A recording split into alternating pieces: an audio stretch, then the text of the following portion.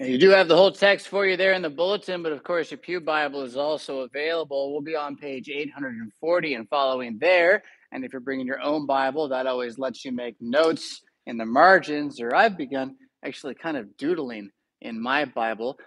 Just recently, my son, I'm going to tell a little story. He discovered my great grandmother's personal Bible, which had been on the bookshelf. And I had kind of forgotten we had. And he wanted to start using it as his own Bible. And he was enamored with the age and the value of this thing. And it got me thinking maybe someday, someone will find my Bible and see my little scribbles and then figure out, oh, he was connecting this word to that word. Anyhow, if you got your own Bible with you, that's a good thing. It helps you find your way, right? You start to learn to use the tool a little more when it's yours. That said, Mark chapter 5 is where we left off last time. And Jesus had just dealt with this legion-esque demon group in this one guy on the far side of Galilee. He is sent away from there, and no one wants him around. They're afraid of him. But remember, we kind of left off. He gets sent off by Jesus into that area, and he's told to proclaim what God has done for him. And we're not really done for this area yet. And with that word, which is going to show up again a little bit later, not tonight. But Jesus gets back in the boat and he goes across the water to the other side. And there again, there is just a massive crowd that is there. At this point in Mark's gospel, this has kind of got to be boring information to you. Oh, there's a crowd around Jesus, you don't say, right? Like that's the thing that's been going on this entire time, right? They're gathered, he's still beside the sea. But now in verse 22, that's when the story shifts again. And I've said this in a couple of different services, but I don't know that it's been in every service. So you may not have heard this yet. But there is a kind of a tool you can use when reading Mark, and that is to look for the story sandwiches. Mark likes to take two stories and make a sandwich out of them. He cuts one of them in half, and that's your bread. And he takes the other one, he puts in the middle, and that's your meat. And he does this over and over again, usually to draw parallels between the two stories and to drive you to something in the very middle, the meat, right? Which will be amplified by the taste of the bread on the outside. So that's what's happening here. We're about to have two stories that go into one. That'll take us all the way to chapter 6. And then from chapter 6, we have some kind of intermediary stuff, things that follow this set of stories that we have happen that are setting up what happens later as Jesus sends out the 12 apostles a second time. We'll look at that on Sunday. So tonight's goal then is to go through these two stories, see how they connect, and then deal with that follow-up, which is him being rejected by his hometown of Nazareth. The prophet's not wanted by those who know him. Okay, so again, verse 22, out of this massive crowd, then came one of the rulers of the synagogue, Jairus by name. Now, Mark mentioning the guy's name, Jairus, means that this guy was probably known somehow, some way to the readers of Mark's gospel or to the first century world, or at the very least to the Christians that were in Palestine at the time of Mark's writing. Right? A lot of times when you have guys that are mentioned by name, right, he heals a widow's son, we don't get his name. But here's Jairus, because we all know Jairus, right? Except we don't, but the Christian community probably did. Now, one of the other things that we can kind of surmise here is, who is a ruler of the synagogue at this time? He's somebody who doesn't have a lot of official power. He doesn't have a sword he carries around, but he's sort of the most invested male in the local Jewish community in a town. And he doesn't have to be the oldest, but he often will be. Right? And he's going to be very upstanding. Everyone's going to look to this guy. If you're going to make a decision as a group, you're going to ask him, what do you think? And whatever he says is probably going to be what happens. It doesn't mean that he says, do it or else. It means that in the conversation with all the other people in that area, he's kind of the leading guy. He's the ruler of their religious community, not their rabbi, though. There's a distinction. He's not their teacher, right? I don't think, at least. But what I want you to see him as then is somebody who's going to be caught in the middle of everything that's happening right now. These huge crowds are chasing this new prophet, right? The Pharisees from down in Jerusalem, they don't like him at all. They sent scribes. They're ripping my ear off about it. But Grandma Schmidt, she got healed the other day, right? So what am I supposed to do here? How do I handle this? He's saying things that sound like they're true, but they're not what everyone else has said we're supposed to believe Moses says. They don't seem to line up. And there's a whole lot of weird going on. What should I do? Oh, what's that, honey? Our daughter's running 107-degree fever? Suddenly, all the arguments about this, that, and the other thing go out the window. That guy can heal, let's go. Right? That's who this guy is, right? Out of the crowd, right? Jairus. And he implored him, verse 23, he implored him earnestly, saying, my little daughter's at the point of death. We're going to learn later she's 12. She's 12. In Hebrew society, 13 is really when you come of age.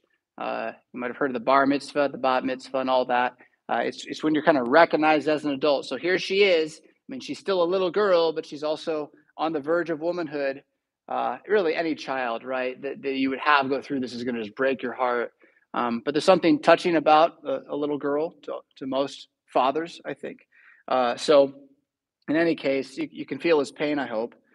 Come and lay your hands on her so that she may be made well and live. So here's the plea, right? And the faith. Notice. Now, everything else, what's going on? Who knows what the Pharisees said? They said he's got a demon. I don't know.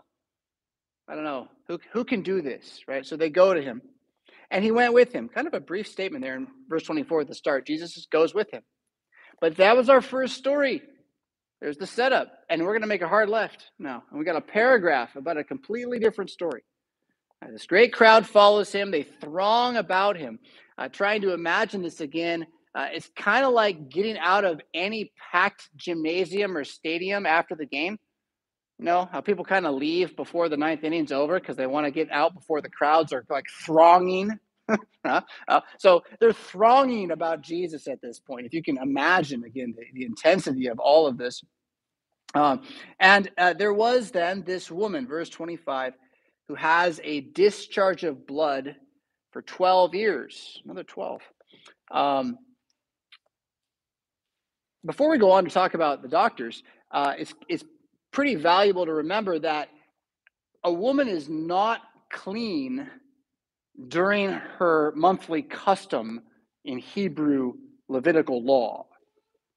So this means she can't go to church. Okay? Like that she's not inside the covenant officially. Doesn't mean she can't have faith in Jesus, but this has separated her from her people on every level. It's not just she's sick. It's that too, right? It's sick and, oh, by the way, we're going to kind of shun you now, or at least we can't come over. No, we might catch it. What are we going to catch? The dirty. The dirty from a woman's custom or from a disease of discharge? Well, see, they understood dirty as to be both seen and unseen, and they know there's demonic warfare going on, and their God has said this is how you're supposed to stay away from all this stuff, Old Covenant in Mount Sinai. They take it all very seriously. So we don't want to condemn them, even though the New Testament has given us new wineskins, right? What I just want you to see is this woman's not just trying to get healed. She's trying to come back to everything. She's like a leper. 12 years. 12 years. And then on top of that, she's got the healthcare system, right? She had suffered much under many physicians and has spent all that she had. And it was no better, but rather grew worse. It's probably one of the hardest things about watching my dad age and then go to rest in Christ was just how many doctors they went to try to stop it. And they delayed it a little bit, and God bless them. That was their decision. But man, it was exhausting to watch them. They just wore themselves thin. Is it something how much we try to fix it, and sometimes the fix is worse than the problem in the first place. I was just talking with one of you. You're not here tonight, but someone here is telling me about they're on this thing that they got to take, and it's got these side effects. And so they're on this other thing for the side effects. But it's got side effects too, right? Like at what point, right? And I don't want this to make us a tirade on the medical industry or anything like that. I just want you to see, like, it's not new. Like, them selling snake oil and calling it science isn't new. King Asa, remember that guy? Very faithful until in the end of his life, he gets like a foot disease. And all it says is he went to the doctors instead of to Jesus. And then he didn't get healed. It's been a long time that we've been trying to fix our bodies. And I'm not saying we can't. I'm not saying nutrition and medical care is not good. I'm just saying there's also a lot of it out there that's not really true. Not all of it's working. Not all of it is based upon, well, science.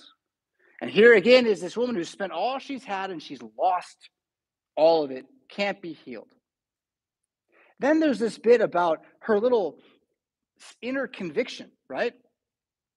She had heard the reports about Jesus, verse 27, came up behind him in the crowd, touched his garment.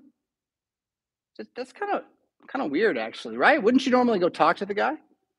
But she said in her own head, if I touch even his garment, I will be made well. And don't let the word garment throw you off. That's kind of a weird way of talking. Just clothing. If I touch his clothes, I'll be made well. And she reached out, she touched it, 29, and immediately the flow of blood dries up. And not just that, I mean, she knows it. She felt in her body that she was healed of her disease. It's so Mark. She sneaks up behind Jesus, grabs his cloak, magically healed. It's just amazing. She knows it. And all because in her head, she said to herself, he is so clean that if I just get near something that's near him, his clean's going to rub off on me and make me clean. That's her thinking in her head about Jesus. And the thing is, she's right. She's right. Just getting near Jesus cleans you. This is why the Lord's Supper works. It's why it's a promise. It's not about you doing something enough to get it. It's when the Lord's Supper comes into you, Jesus in all of his cleanliness just enters you. Body, soul, heart, mind, all of it.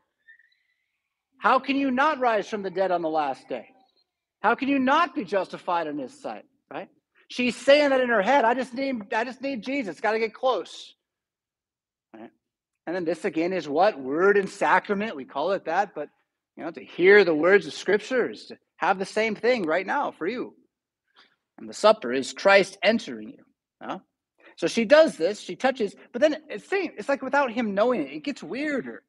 Verse 30, he, Jesus, perceiving in himself that power had gone out from him, immediately turned about in the crowd and said, who touched my clothes? His disciples said, you're in a crowd, dude. They're pressing around you. Yeah, you say, who touched me? He looked around to see who had done it. So, again, I don't know. The humanity of Jesus. Mark is always trying to emphasize the humanity of Jesus. So, Jesus is able to know that he healed someone without knowing who he healed or maybe even how he healed them. But he can know he did it. Like, that's something that the God man gets to do in his psychology, right? How do you process that? We can't, I don't know. But what's clear, again, is that nothing gets by Jesus. That if you say to yourself, Jesus will heal me, Jesus will heal you, even if he's not thinking about it.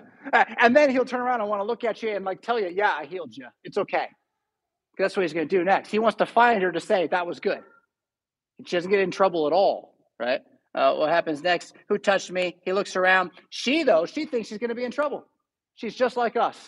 Yeah? Always. Oh, I must need to justify myself. I must have done something wrong. The woman, knowing what had happened to him, came in fear and trembling and fell down before him and told him the whole truth. Jesus, I stole healing from you. I'm sorry. I trusted so much in your glory that I came and I took it. Yeah? And he says to her, daughter, your faith has made you well. Go in peace. Be healed of your disease. That was the second story. First story is still going. As soon as he says this, while he was still speaking, Mark tells us, there came from the ruler's house some who said, your daughter's dead. Man, it's got to be some pain in that news. And I want to imagine that they were a little more careful about telling him, like pulling him aside and just walking the crowd and say this. But like, this is what we got. Your daughter's dead. Why trouble the rabbi? Which says two things. First off, there's like this pull away from Jesus. Second thing, well, she's dead. He can't fix it now. Not she's dead. Make sure the rabbi comes. Notice the unbelief in the statement. Yeah? Jesus overhears it. Verse 36. He sees he's talking to the woman. The guy's over there. He's got three things going on at once. He hears them saying she's dead. He sticks his head in, says to the ruler, don't fear, only believe. Now, here I want to tangent for a second, risking our time a little tonight, but I want to compare verse 34 and verse 36 to, I don't know, American preaching. So Mark 5:34, daughter, your faith has made you well. Go in peace, be healed. Now, I know people preach that as Christianity is God saying, have faith, and when you do, I'll heal you. I know that. And then verse 36, same thing, right? Do not fear, only believe. You only have faith, right? Even George Michael just got to have faith, faith, faith. And if you just do it, right? Now, I think you're already probably picking up what I'm laying down here, that this idea that if you just have faith, you can have whatever you want is unbiblical. But before you get too ahead of yourself, I want to show you where Jesus actually says it in Mark 11, verses 22 to 24, and then we can reckon with what it really should mean. But if you want to flip to Mark 11, verses 22, this is going to be page 847. After Jesus has killed a fig tree with his words, which is its own crazy story. They ask how. Verse 22, he answered and said, have faith in God. That's how. Verse 23, truly I say to you, whoever says to this mountain, be taken up and thrown into the sea, and does not doubt in his heart, but believes that what he says will come to pass, it will be done for him. Therefore I tell you, whatever you ask in prayer, believe that you have received it, and it will be yours. And whenever you stand praying, forgive if you have anything against anyone, so that your Father also, who is in heaven, may forgive you your trespasses. So this idea of have faith, get healed, have faith, move mountains, have faith, and God will answer your prayers, Mark's actually saying that. The problem is not that having faith means that God is going to hear you and give answers to your prayers. The problem is thinking that thereby now God has become a vending machine that needs my faith. I'm going to take my faith and generate it like money to put into God so that I can earn stuff. What Jesus is teaching us is to believe that Jesus is God, that Jesus is capable of all things, that he holds the heavens and the sunrise in his hand. And so, since his eye is on the sparrow, that he has his ear attuned to you. And when you ask for things that are good, truly good, he's going to give them to you. If you ask for the Holy Spirit, Jesus is not going to say no. If you ask for wisdom according to the scriptures, Jesus is not going to say no. If you ask to live forever so you can spend more time in your fleshly consumptions, Jesus might say no to that one, right? Well, because that one's not good for you. Yeah? But if you ask for more time, if you say, Jesus, can you heal me? Maybe so I can spend more time confessing the resurrection to the next generation. Well, would you believe it? The Psalms actually pray that. So it's okay to pray that. Huh? So can you see here, the idea that Jesus is teaching is that to have faith is to move mountains, but those mountains are mountains God has declared he's going to demolish for you. And you're trusting his word at that point, and that's why they're going to collapse in front of you. It's why your enemies are going to scatter. It's why you're going to rise from the dead on the last day, because you have faith in what Jesus has promised. So what's going on back in chapter 5 again is people are hearing Jesus proclaim, the kingdom has come, the reign of God is at hand, and they're believing that promise by coming to him, and it's being fulfilled. Right? So then also for you, where do you have this coming to place in your life? Well, right here, as you attend to the word of God and keep it. As I already preached about the Lord's Supper. Hopefully, as you're bringing the word of God into your mouth in day by day study, prayer, and dialogue, right? All of that. That is to have faith. And having that faith you can trust, it's going to do its work wherever it goes. That word. Okay, so again, have faith. Do not fear, only believe. End of verse 36. Verse 37. And he allowed no one to follow him except Peter, James, and John, the brother of James. Verse 38, they came to the house of the ruler of the synagogue, and Jesus saw a commotion, people weeping and wailing loudly. American funerals are generally very quiet. Everyone kind of hunches over and feels bad together quietly. And we don't really let it out, and we'll pat each other on the back a little bit. Ancient and Near Eastern funerals are loud. There's wailing and screaming and all sorts of noise making that goes on, and truly a commotion. They're grieving and letting it all out. So that's what he walks into, right? And when he enters this funeral of screaming people, he says to them, why are you making such a commotion? Why are you weeping?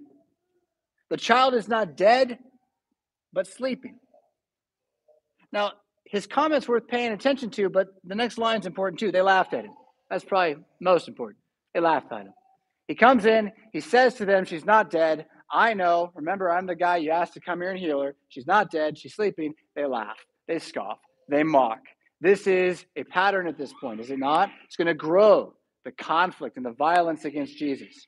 That said, what did he say? She's not dead. She's sleeping. Huh? That is the New Testament reality. Jesus isn't just saying something that's sort of different, or he's not being metaphorical. Oh, well, what he's saying is, because I am here now, death has changed. Because I am the Son of God who has taken on man's flesh, death has become a sleep from which I have the power to awaken people. And then what does he do next? He does it, right? They laugh. He put the others outside, took the child's father and mother, those who were with him, and went in where the child was. Taking her by the hand, he said to her, Talitha Kumi, which means, little girl, I say to you, arise. And immediately the girl got up and began walking, for she was 12 years of age, and they were immediately overcome with amazement. So the other shift here that I want to call your attention to is how Jesus doesn't ask for this miracle. Jesus doesn't pray at this moment. Jesus goes straight into death itself again and acts as though he has power over it, demonstrates that he does. So he has got nothing in his way. He has elevated his miracle level from healing diseases, opening up guys' hands that have been crunched, making paralytics walk. Now it's a whole nother level with the resurrection of someone from the dead. He then strictly charged them that no one should know this and told them to give her something to eat. That telling them no one should know this is that mark in secret idea that Jesus is continually saying, don't tell anybody. But I liked a little bit about him saying, give her something to eat. You also see the humanity of Jesus in all of this. I mean, maybe dying from a horrible fever and then being raised from the dead, it takes it out of you, you know? And so he's concerned, make sure she's got some food, keep her hydrated. And he sounds like a good physician, right? I love that part. That's the Mark thing. He's always giving you those little zingers about his humanity. All right, so end of the second story. What's it all about? Those who come to Jesus knowing he has promised to be healing for them receive that healing. Does that mean you should expect him to heal your cancer this year? No, not necessarily. But I'll tell you, you should definitely expect him to heal your soul.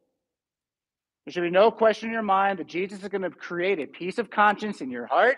He's going to give you a trust and confidence in God as your Father. You're going to know that God is for you and not against you, that he loves you and does not despise you, that he wants to silence all of your enemies and the accuser, the devil, and that all of this is going to be what he does for you because he's promised it already in the death of Jesus Christ, buying you back, right?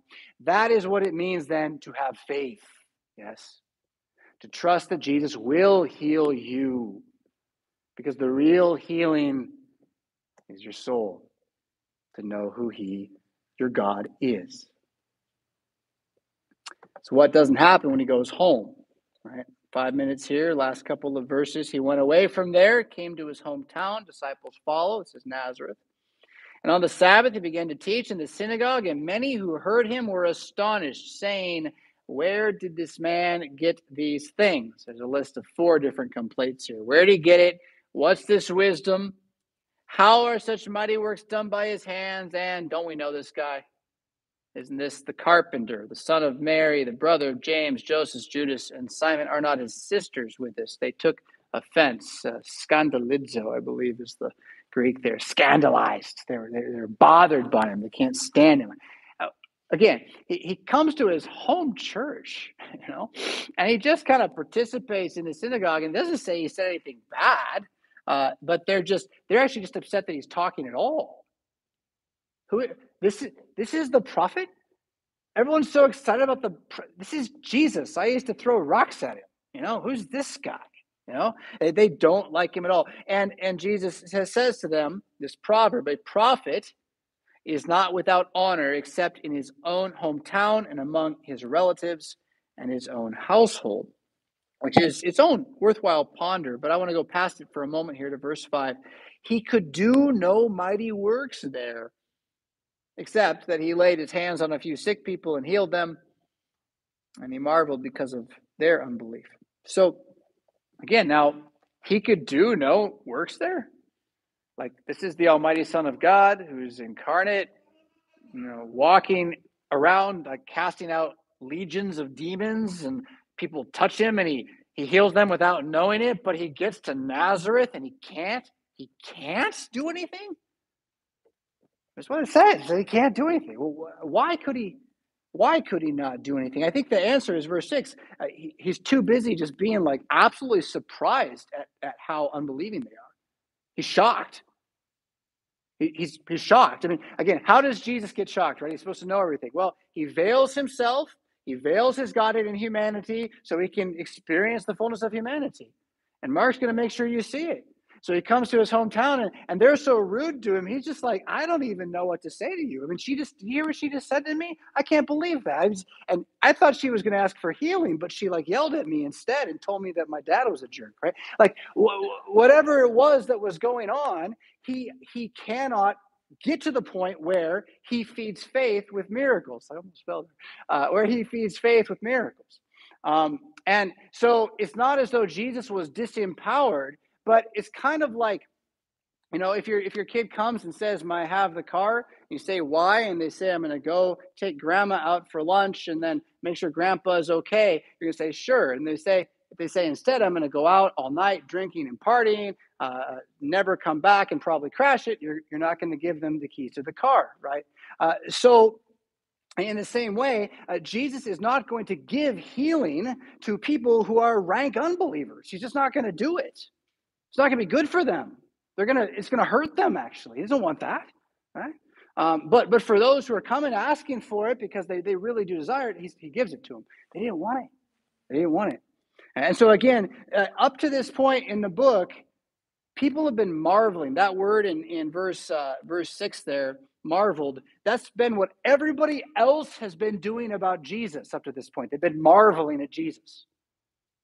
And now in Nazareth, Jesus marvels.